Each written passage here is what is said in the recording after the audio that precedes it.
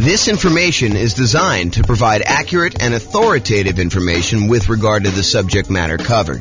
It is offered with the understanding that the presenters are not engaged in rendering legal, accounting, or other professional services.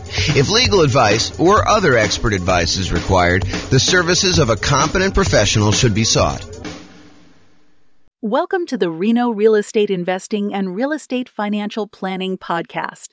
Learn all about investing in real estate in Reno, Nevada, with a combination of real estate financial planning and modeling with numbers specific to Reno, plus syndicated, more generalized recordings of live and pre-recorded real estate investing classes, not all of them specific to Reno.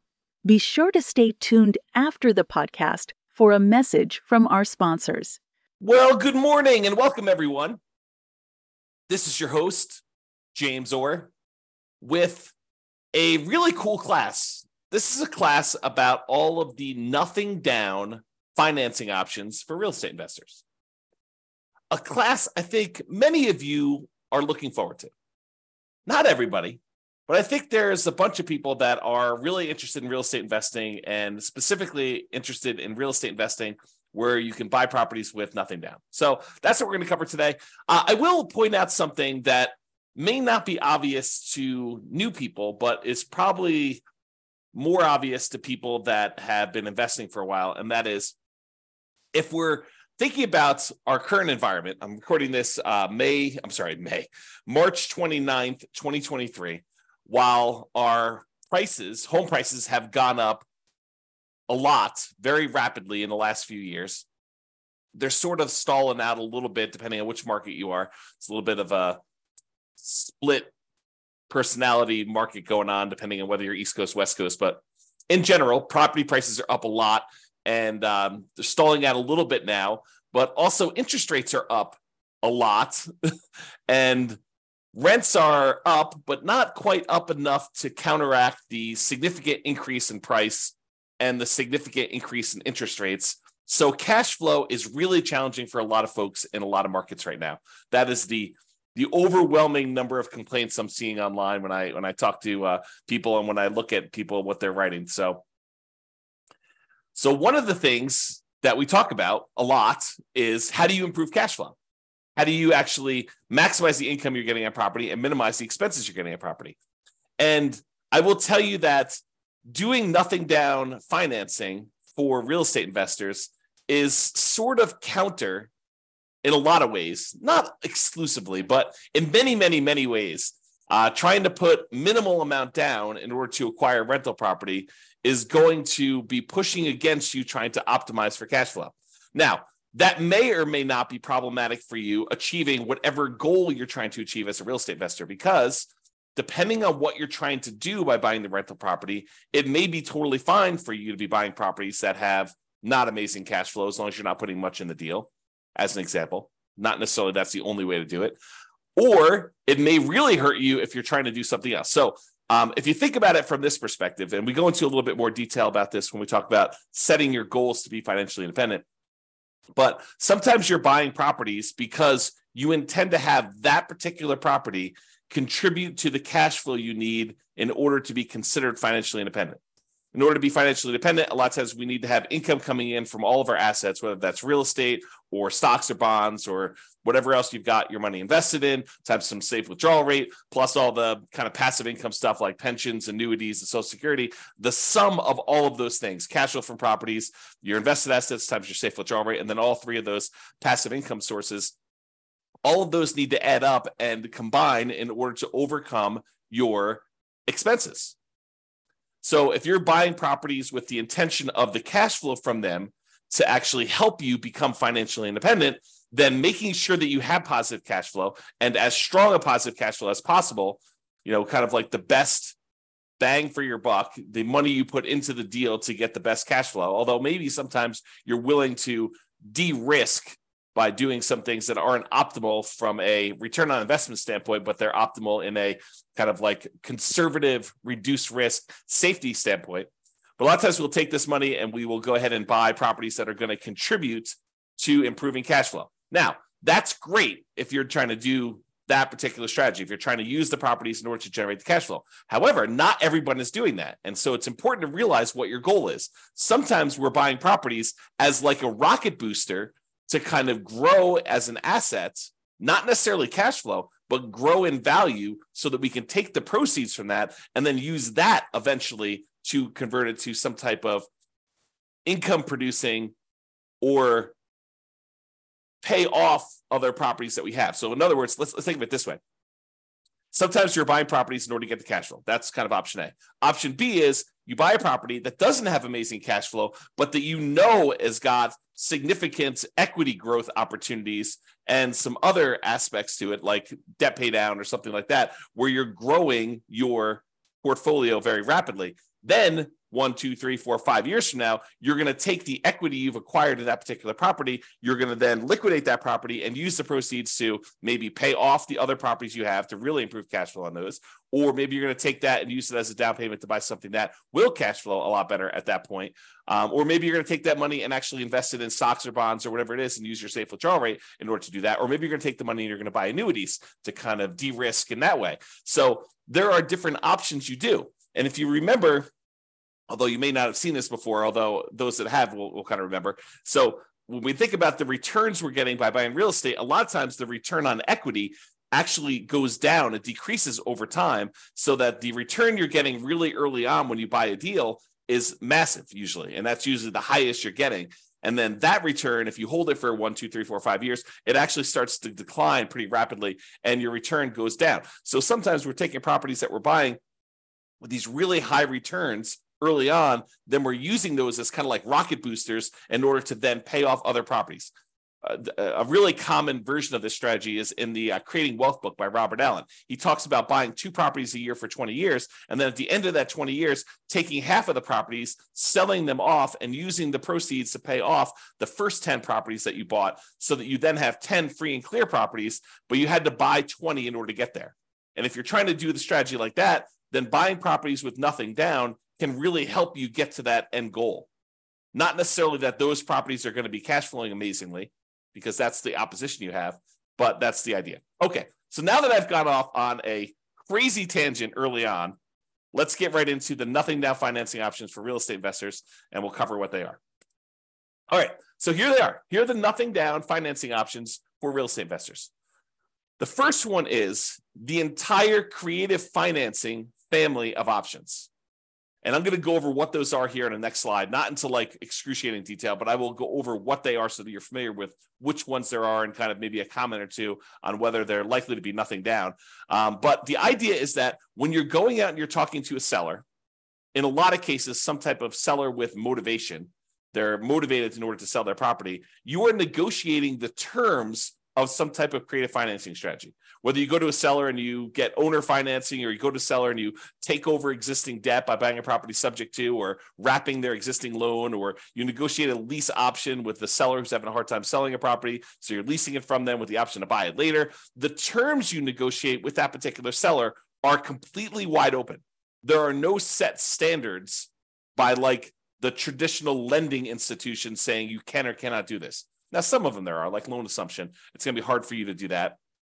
But for all the creative options, which we'll go over here in a second, because you're negotiating directly with the seller, those can all be nothing down.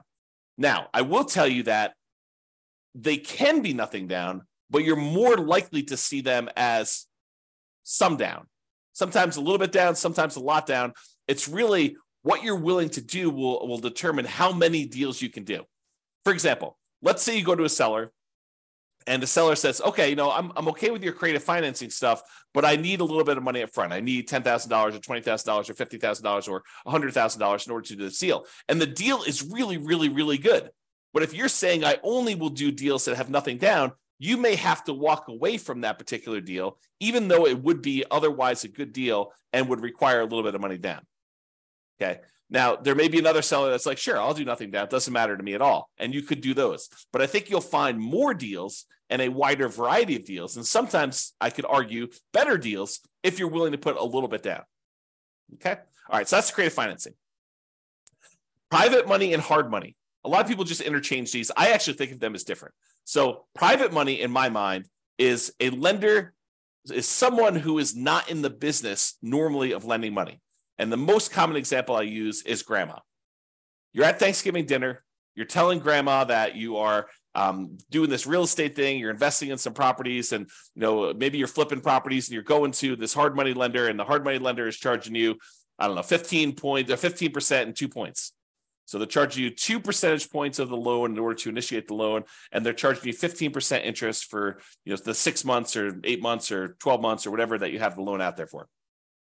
And grandma says, "Whoa, 15%. I'm only getting 4% on my CDs. I've got $500,000 in CDs. How about I loan you the money instead of getting 15%? Let's say you pay me 7% or 8% or 9% or 11%. And you say, Grandma, that sounds great. And she's like, well, it's better for me. I don't want to give the bank this money, and they're only paying me 4%. I'd rather have you do it. You can make some money with it, and I get more than what I get in the bank. Or maybe even Grandma says, I'll do it for the same 4%. I might as well. And so the idea is that private money is someone that you know personally, that you've gone to, and you've asked them to become a lender on your real estate investing projects. They are not in the business of loaning money typically. Okay.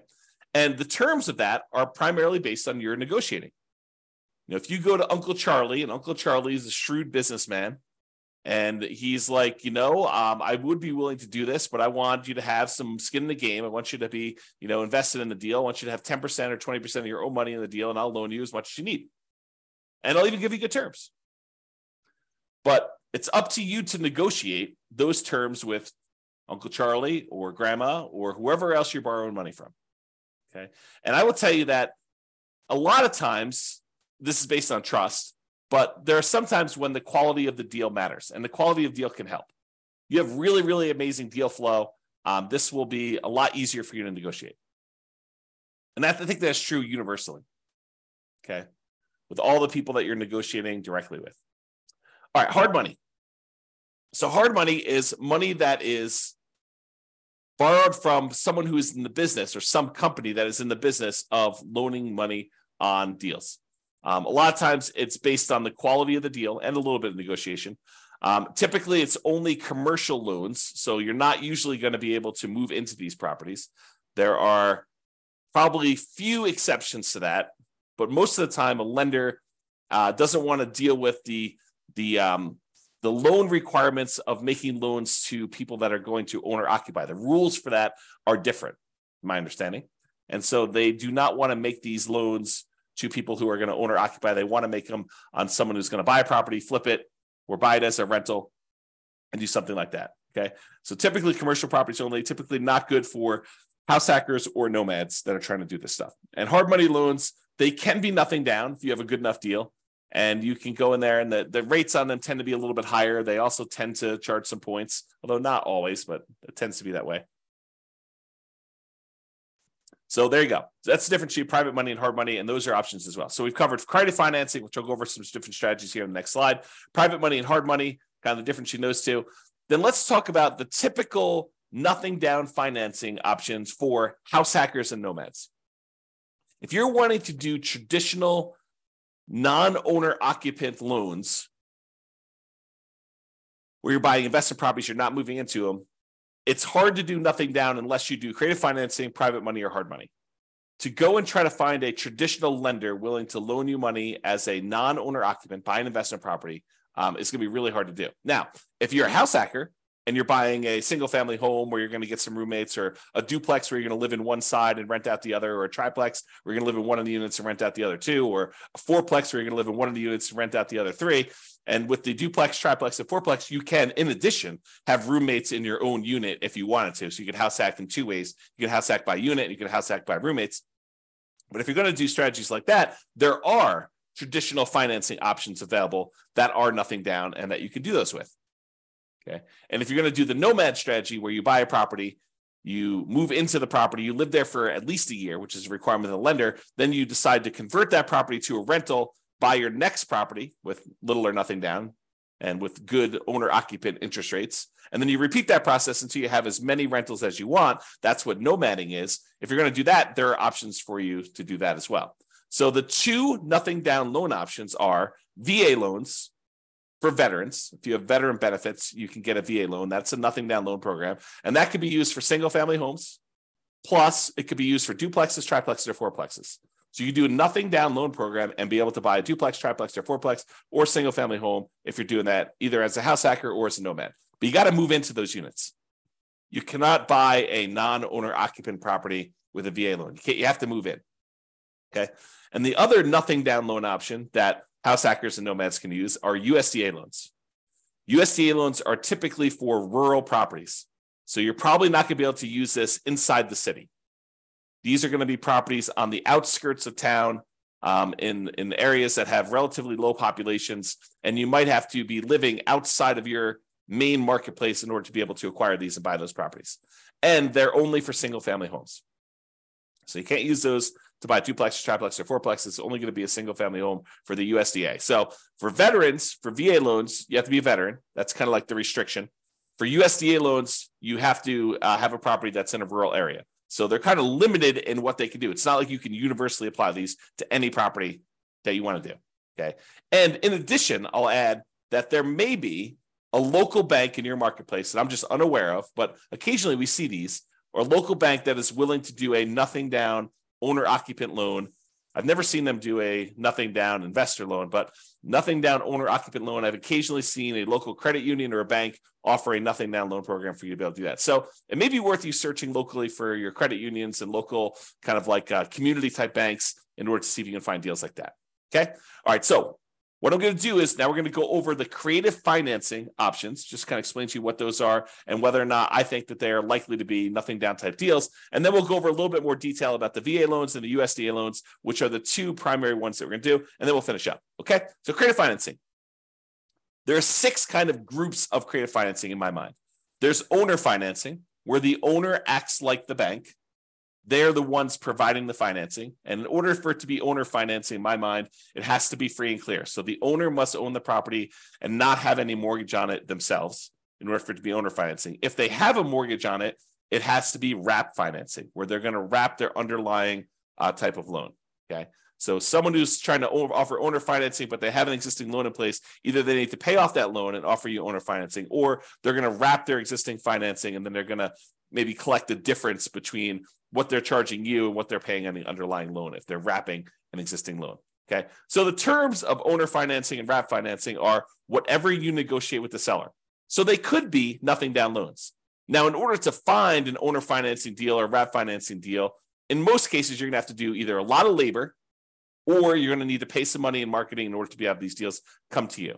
So what I usually call the poor marketing methods or the lazy marketing methods. So either you're poor and you're willing to invest your time instead of money in order to find the deals, so a lot of manual labor to do this, or you're doing the lazy method where you're willing to spend some money in order to have deals come to you. So those are kind of like the two groups to do that. And one way costs money and the other way doesn't. So if you're really looking for, nothing down, may not really be nothing down. It may be no down payment, but you still have to pay money in order to do it. Okay, so owner financing, wrap financing, you're negotiating directly with the seller. So they technically can be nothing down loans, all negotiated though. You're more likely, in my opinion, to find deals where you will put a little bit of money into these. The chance of them being nothing down is relatively small. It's not like, 90% of these are nothing down. That's not been my experience. Maybe it'll be yours. So there you go. All right, next one is loan assumption. Loan assumption is when you're formally going to the bank and you are taking responsibility and formally assuming the loan from the seller. For example, they have an FHA loan and the FHA loan has really good terms on it. You're going to be moving into the property. And so you go to the bank and you say, look, I'd like to formally assume this FHA loan. They say, great, fill out this paperwork.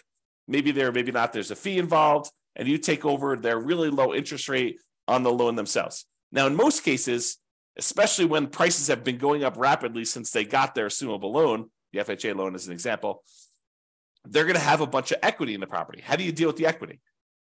So a lot of times it's not going to be nothing down if you're going in and doing a loan assumption. Now, if they don't have any equity, if they just got the loan and you're formally assuming it, then they may not have much equity at all or no equity. And so in some of those cases, it may be nothing down.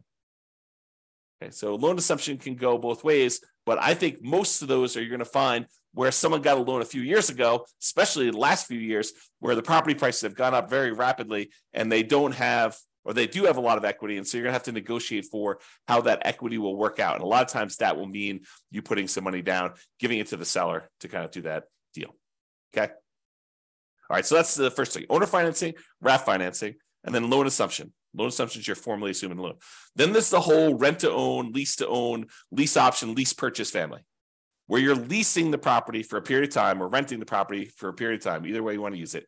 And then you're actually either getting an option to buy the property or a purchase contract in order to purchase the property for ideally some pre-agreed upon price at some pre-agreed upon point in the future, or a period of time that you have the option to do so. Okay. And so those, they could be nothing down. You could go and negotiate and find a seller who's motivated, who's like, look, I can't afford my payments anymore. I will go ahead and step in and start making your payments for you on your particular loan or on your particular property. Maybe it's rent or lease. And the seller may say, yeah, I'm motivated enough. I will do that with nothing down. I think you're more likely to find people willing to do this with a little bit down, but you could probably find one with nothing down. Then you've got the whole agreement for deed, bond for deed, contract for deed, installment land contract, where you have a contract in place, an agreement in place, where if you make payments over a certain period of time, at the end of that, you get a deed on the property. And those could also be nothing down. Again, you're likely to find ones where you have to put a little bit of money down, but you can find those like that. And finally, subject to is where you are, the seller is agreeing to deed you the property, but they're leaving their loan in place, and you would go and usually make payments on that underlying loan. There are versions of this where you don't, but it's exceptional. It's unusual. So you go in there and you buy a property, and there's an existing loan on the property, and you're agreeing to make payments on that loan, and the seller is deeding you the property, which means you are now the owner, and you're doing that. And I think those, you can find those where you have nothing down situations as well, although I think you're likely to find some where, especially in our current marketplace, where they have some equity and they'd expect to see a little bit of money. Sometimes it's as little as moving costs, right? I need some money in order to put a security deposit and a down payment or some other kind of like get me moved to another part of the country. There's some type of incentive to help them out of the particular situation. So sometimes it's that size of down payment, but sometimes it's a lot more, and it's all negotiated. All right. So those are the creative financing, nothing down type strategies you've got there. Now let's talk about the VA loans and the U.S. Department of Agriculture loans. So both of these are Nomad approved. If you're trying to do the Nomad strategy, I like these loans for doing Nomad. In fact, VA is probably my favorite loan for doing Nomad, especially if you could find a duplex, triplex, or fourplex as one of your first properties to do. Okay, so both Nomad approved. For VA, you must have the VA benefits. For the U.S. Department of Agriculture, the rural property loan has to be a rural property, has to be outside city limits. And there is a eligibility map you can look at on the USDA.gov website.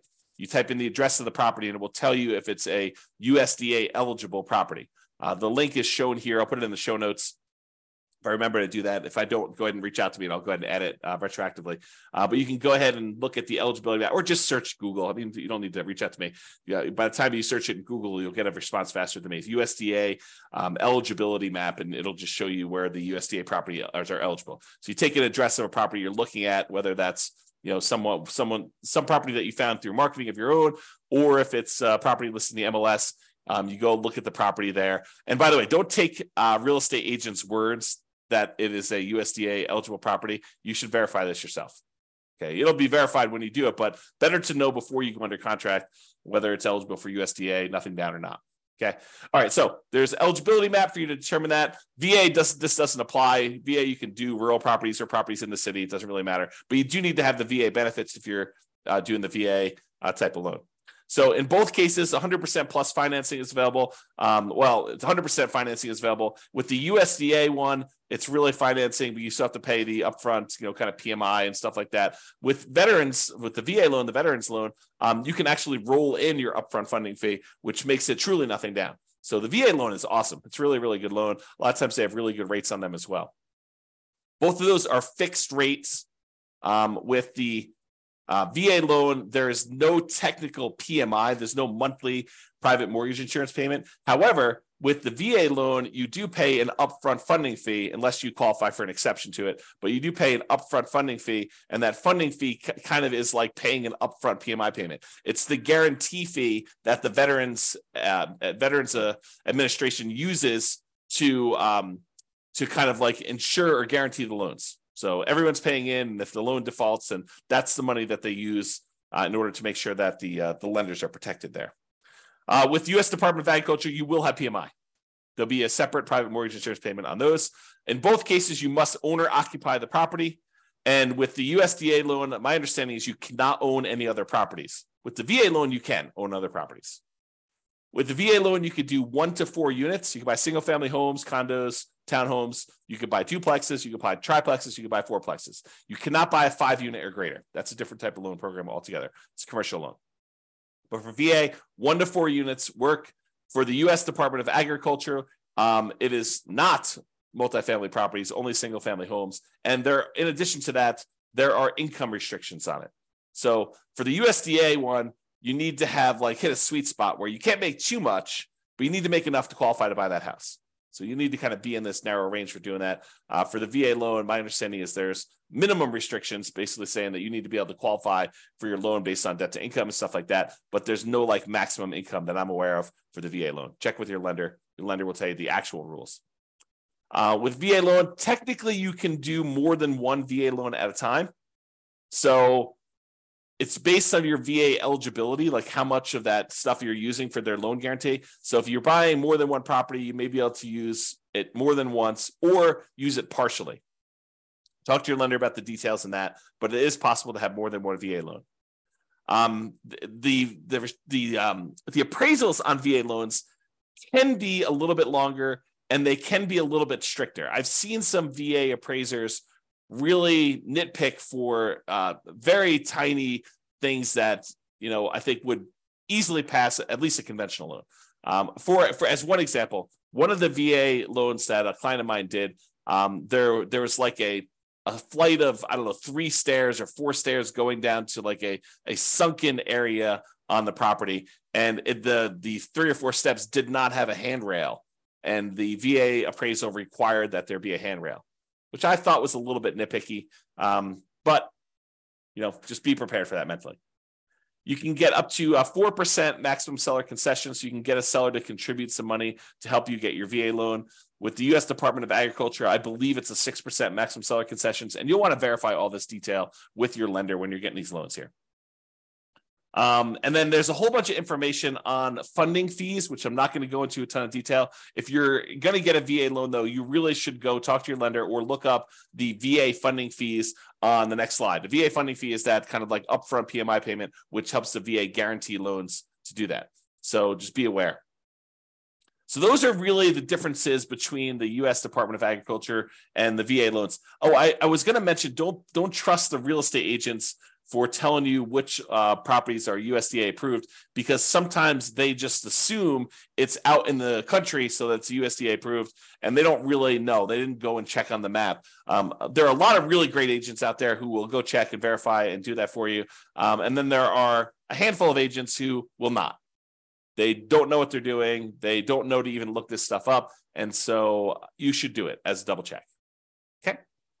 So this is some information about the VA funding fees, but go read it on your own. I'm not going to cover in detail what it is, but there are kind of the amounts of the loans, if you've done it once or more, or how many times you've done it. And there's a whole bunch of different stuff in there about the types of loans and whether you're doing different things with it. So in conclusion, there are several nothing down options, ranging from all the creative financing family of stuff, owner financing, lease option, subject to wrap financing, all those different things there, to private and hard money loans. And all of those options are typical for doing non-owner occupant financing. So a lot of the creative financing stuff, it doesn't require you to be an owner occupant, with the notable exception of probably the loan assumption, which may require that you owner occupy the property. But a lot of the other ones will not require that, or it's negotiated. But do private money loans or hard money loans, you could definitely do non-owner occupant loans with those and buy investment property, in other words, by doing those. And for all but the hard money loans, there are probably also good options for house hackers and nomads trying to move into a property, get some income while they're living in a property if you're house hacking, or move into a property and live in the property for a year or two or whatever it is, to then convert that to a rental and continue to buy properties as owner occupants moving forward, like what we call the nomad strategy. So they could be good options for that, everything except hard money. Hard money is probably not going to be a good fit for doing house hacking or nomading. Now, there may also be local no down payment options as well from like local banks or credit unions or community banks and stuff like that. So just be aware that those are the primary options. The two mainstream nothing down programs for traditional financing are the VA loan and the USDA loan. And these tend to be really good ones for house hackers and nomads. In particular, if you are a veteran, thank you for your service. And also, those are amazing loan products for you to be able to get, especially for starting out. A lot of times, I will recommend to nomads, if you can get a VA loan and buy a duplex, triplex, or fourplex as your first property, that's amazing. Now, if it's going to take you 2 years to find a property where that would work for you and you can get the loan and be able to qualify for the property and be able to actually close on it, it may be better for you to buy a different property first. But if you could buy one because your marketplace has a bunch of duplex, triplex, and fourplexes kind of sitting around there, our local marketplace where I live do not. So it's really, really hard to find these. In a lot of cases, it would be better for you to get started and not wait for your VA benefits to be able to do those. Just go buy a single family home if that works for you. But if you can do it, it's really, really good if you could buy a duplex, triplex, and fourplex first with a VA loan. So that's all I got for you. Hope you enjoyed this class on nothing down options for real estate investors. This has been James Orr. Hope you have a great day. Bye-bye for now. With home prices up, mortgage interest rates up, and rents up, but not quite enough to counteract the higher prices and interest rates, cash flow on rental properties in Reno is harder than ever. Book a call with the Real Estate Financial Planner to apply our proprietary 88 strategies to improve cash flow on your rentals. See the show notes for a link to schedule your call and improve your cash flow today. If you're a real estate agent, lender, or professional in Reno that wants to help our real estate investor listeners, consider reaching out to learn about collaboration opportunities with this podcast. We'd love to add more value to our listeners by having you assist our investors buy, sell, and finance their real estate investments. See the show notes to schedule a call to discuss collaboration opportunities.